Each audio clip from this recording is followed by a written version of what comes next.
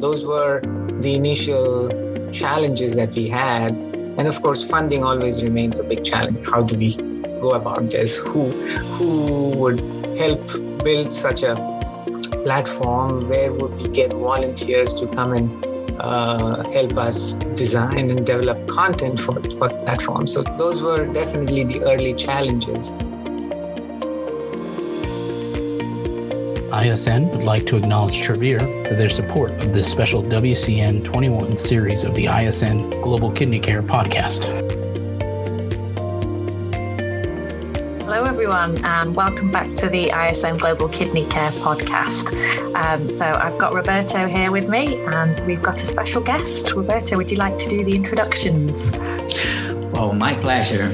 And I agree with you that our guest today is very special.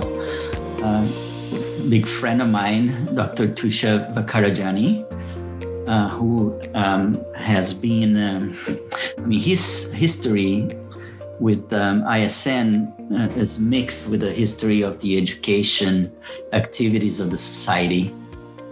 Tushar is a clinical professor at the Cleveland Clinic Lerner College of Medicine, and a director of global nephrology in Cleveland, Ohio. Not so far away from where I am living today, right, Tushar, just across the border. Welcome, and thanks for chatting with us today. Thank you, Roberto and Smeeta. This has been wonderful. I mean, it's good to get connected again after WCN. This is great. Yeah, this is actually our last episode of the series dedicated to WCN. It's been really interesting to talk to different people about what they spoke at the WCN, and it was really a fantastic opportunity to just discuss some highlights of that Congress. How did you think that the WCN went this year, Tushar? Well, the WCN this year was smooth. It was just phenomenal, I think. It was virtual, yes, but it was very well planned. I think the sessions were very well attended. I think overall, for me, it was a treat. I mean, absolute pleasure attending those sessions. Well, Tushar, especially because that was the end of your term as a chair of the education working group. You've been involved in the activities of this work group since the beginning, which was probably like a very interesting experience to you, right? Yes. Oh gosh, you've just tickled my memories now here. It has been such a long time, a great journey with a lot of people. I learned so many things. It's been just wonderful. But of course, this WCN, with my tenure coming to an end as a chair of the education working group, really was a bittersweet moment. I mean, something that was very satisfying to see that where we started as a group almost 10, 11 years ago, and where we have reached, and the potentials and more competent people than me, like you, taking over. I think that's even more fulfilling. So this was a special year for me, definitely. And Tushar, you touched on you being there from the beginning and continuing through this period of change into our virtual World Congress. What would you say were the biggest challenges during that period, and have you overcome them? First and foremost, to get the concept and develop that. When we first started, that was more of a concept in those days, in early 2010, 2011. Could ISN pick up the challenge and provide a platform for the international community that was much needed, and it's still needed, but at that time, building something where it would have easy access, offer easy access to people. It would provide peer-reviewed material for people to refer to and learn from. And again, the platform to use, what kind of web platform to use so that it makes it easy for people to get what they want. And those were the initial challenges that we had. And of course, funding always remains a big challenge. How do we go about this? Who would help build such a platform? Where would we get volunteers to come and help us design and develop content for platforms? So those were definitely the early challenges. We worked through those. I think it was a great effort from a lot of leaders before, of course, and people that I worked with, and eventually things started developing, and to the point where we now saw a state-of-the-art virtual World Congress in 2021. I mean, I think it certainly was an eye candy for me. You're obviously talking about the ISN Academy, the online learning platform that started some years ago. Yes, yes, absolutely. I guess, what is it, about almost 10 years ago? 2011. Yes, 10 years. Yeah. So we're celebrating 10 years of ISN Academy, the online learning platform. And it started as a collection of just lectures here and there, right? Yes. So it started in 2011. And if I remember correctly, Sarla Naikar was the education committee chair. So in those days, it was an ISN Education Committee, which I think down the road got changed as we changed our governance policies, and essentially we are the working group. So it became an ISN Education Working Group. But yeah, in those days, it was on a free platform. I think the platform was called Joomla, and had very limited resources, very limited capabilities of adding things and making things interesting. And it was more of a repository, I would say, where we would collect PowerPoint slides from various ISN meetings, CME meetings, or presentations at different World Congresses, and just put it up as a PowerPoint slide without any audio. So imagine that, trying to flip through slides, no audio, trying to imagine what the speakers would have said on those slides, and then try to gather some knowledge out of it. So if you have no concept about the topic, then you're completely lost, right? I mean, it's boring. And then that's how this portal got started. It was not even called ISN Academy, actually. It was called ISN Education. And if you go back and talk to the admin staff, and I think after Sarla Naikar, I think it was David Harris who took over from her, and he was very particular that ISN Education should be in italics. So if any time we communicated on email, and if ISN Education was not on italics, he would reply, ISN Education should be in italics. So that ISN Education eventually, I think, was renamed, and now we have ISN Academy, which I think has a real good ring to it. I think it's glamorous, right? ISN Academy. Yeah, it certainly gives it the feel of an institution that's capable of delivering any sort of education relevant to its members. So that was how it started, and it's a different beast now, isn't it? I mean, the breadth of topics that come out of the academy is huge. So how do you decide what the topics are? You know, do you have a structure that's available now? How do you decide what the academy is going to do? So this is all been a process that we've learned, we've evolved, and yes, we use the right term. Now it's a beast. It's absolutely a beast. And I think if you ask the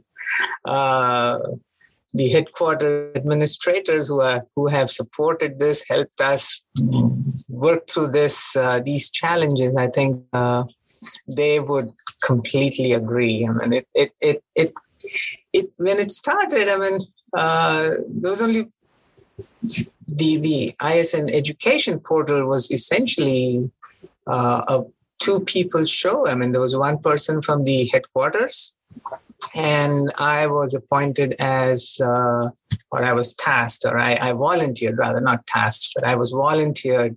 I volunteered to become the inaugural editor of ISN Education. And then I would use the ISN committee members to help me out with the content selection, and it would all depend on who's available, what was possible with the limited resources that we had for the platform, and then from there we started brainstorming things as to what's possible. And I think the first interesting thing that we eventually started was the webinar series. And the webinar series is really now the most popular content on ISN Academy. And so that really helped us get the exposure, the audience traffic onto the website, which really increased after that. So that was one major change I can recollect in my 3-4 years. I think 4 years as the editor of that ISN Academy. And eventually, I think we moved on to a better platform, which gave us more flexibility. It gave us more opportunities to build our own content. Now, I think this has become, as you rightly said, it's a beast. It literally is a beast. So we have an entire working group. We have so many people putting their heads together. So besides the committee, the chair, deputy chair, and the committee members, we now have an editor. And I think last year we added a team of specialized subject editors who I think there's 6 of them. So it's really become a big team, which is well supported by the admin staff, and that really has helped build all kinds of contents. And we are, I think, moving on into the next phase where we should be able to categorize it and have a clear roadmap moving forward to improve it even in from where we are. So certainly this has been a great journey. Well, Tushar, circling back to the WCN, what you described in terms of the evolution of the development and display of educational content through the ISN Academy history has laid the foundation for, the increase in demands caused by the global pandemics, right? Absolutely, I was here thinking about this, last year about this time of the year, or earlier in the year, right before people were starting to organize their trips to Abu Dhabi to the WCN 2020. Mm-hmm. We heard the decision of the society to just cancel the Congress. And in a way, the foundations that were present because of the work you described offered the opportunity of really taking advantage of the scientific organization of the Congress to just move ahead with the recording of most of the talks according to the planning, and then everything being offered at the ISN Academy. Isn't that the way that things are? I mean, all material from the WCN last year is available now in the Academy too, right? So yes, I mean, I think we had transitioned in a very timely manner. So we had transitioned into a more robust platform that we have now for our academy that allows us to do all kinds of content building on the website. And because we had already transitioned, the pandemic, yes, of course, we all missed the face-to-face interaction in Dubai, right? That was 2020 WCN in Dubai, which of course I was looking forward to, and I'm sure everyone else was looking forward to. But with the pandemic, plans had to be changed, and plans were changed pretty quickly, and we were able to adapt and use this platform so effectively that we not only had the talks recorded, and of course we went through with the release of those talks on a weekly basis, and at the same time we were able to also bring in an up-to-date information about COVID and how individual countries were dealing with it, their individual experiences that helped us communicate and help each other to face the challenge, right? I mean, and certainly that 2020 was a big leap year for the academy, and I think that's where we saw fine tuning of all the elements that are required, and certainly made things much easier. I mean, it was difficult, yes, in a way, but because of the past activities, it made it easier for us to transition in 2020. Yeah, you certainly got that feeling. So much changed in 2020, but the ISN was able to keep up, and as a result of the foundations from the ISN Academy, which obviously culminated in that ability to do a fully virtual World Congress of Nephrology. So now that we're here, how do you see things playing out next year or the year after? Because we do hope that the pandemic will come to an end. How does this lay the scene for the future? I appreciate you stepping down. Sure, yes. I mean, future is always bright, right? I mean, you always have to plan for future. We cannot just stay in the glory of the past, right? I mean, past is past. It lays the foundation, but then you have to start thinking about future. And future for ISN Academy, I mean, at least from my perspective, where we started and where we are now, I think we have become a unique platform, a very unique platform that caters to the international community. That's certainly a big plus, which I think none of the other, at least the nephrology professional societies, have offered. We have a platform that offers training opportunities and learning opportunities in different languages. So that is, again, a big plus. And we have evolved into a centerpiece for ISN, I think, that everything that ISN does is now integrated with ISN Academy. And we can use ISN Academy to not only showcase all the ISN activities, but also help learners, whether they are novice or whether they are experts, to come and get the more up-to-date information and use it moving forward to not only build on this educational activities in different formats. I mean, the new learner has a different way of learning. There's no longer people depend on textbooks. You have small bites. You have different activities that people love to do to learn. I mean, so webinars was one option, but one content. But now we have e-curriculums, we have podcasts, we have interactive. Certain through the social media team, we have interactive puzzles and quizzes. So yes, a lot of different ways in which the learner can get information.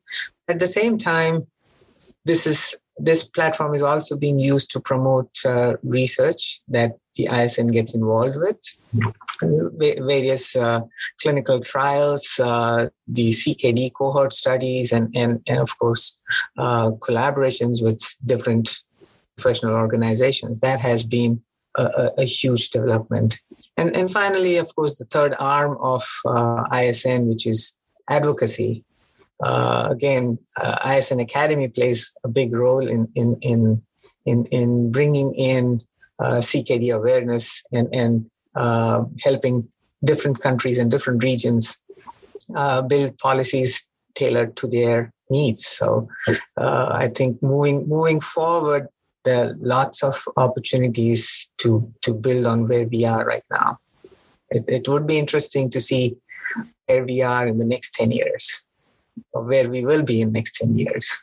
Well, Tushar, I think it would be impossible to end this conversation without mentioning the Roscoe Robinson Award that you just received during the WCN.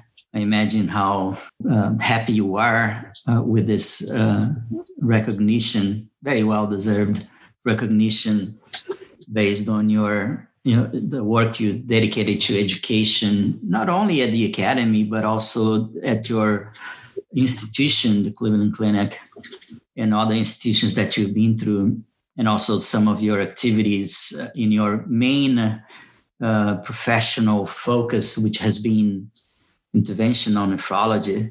So what do you think is the importance of the award for you, for people around you, and for the whole message around education in nephrology? Thank you, Roberto. This award that I received certainly is a huge honor. It was a big surprise.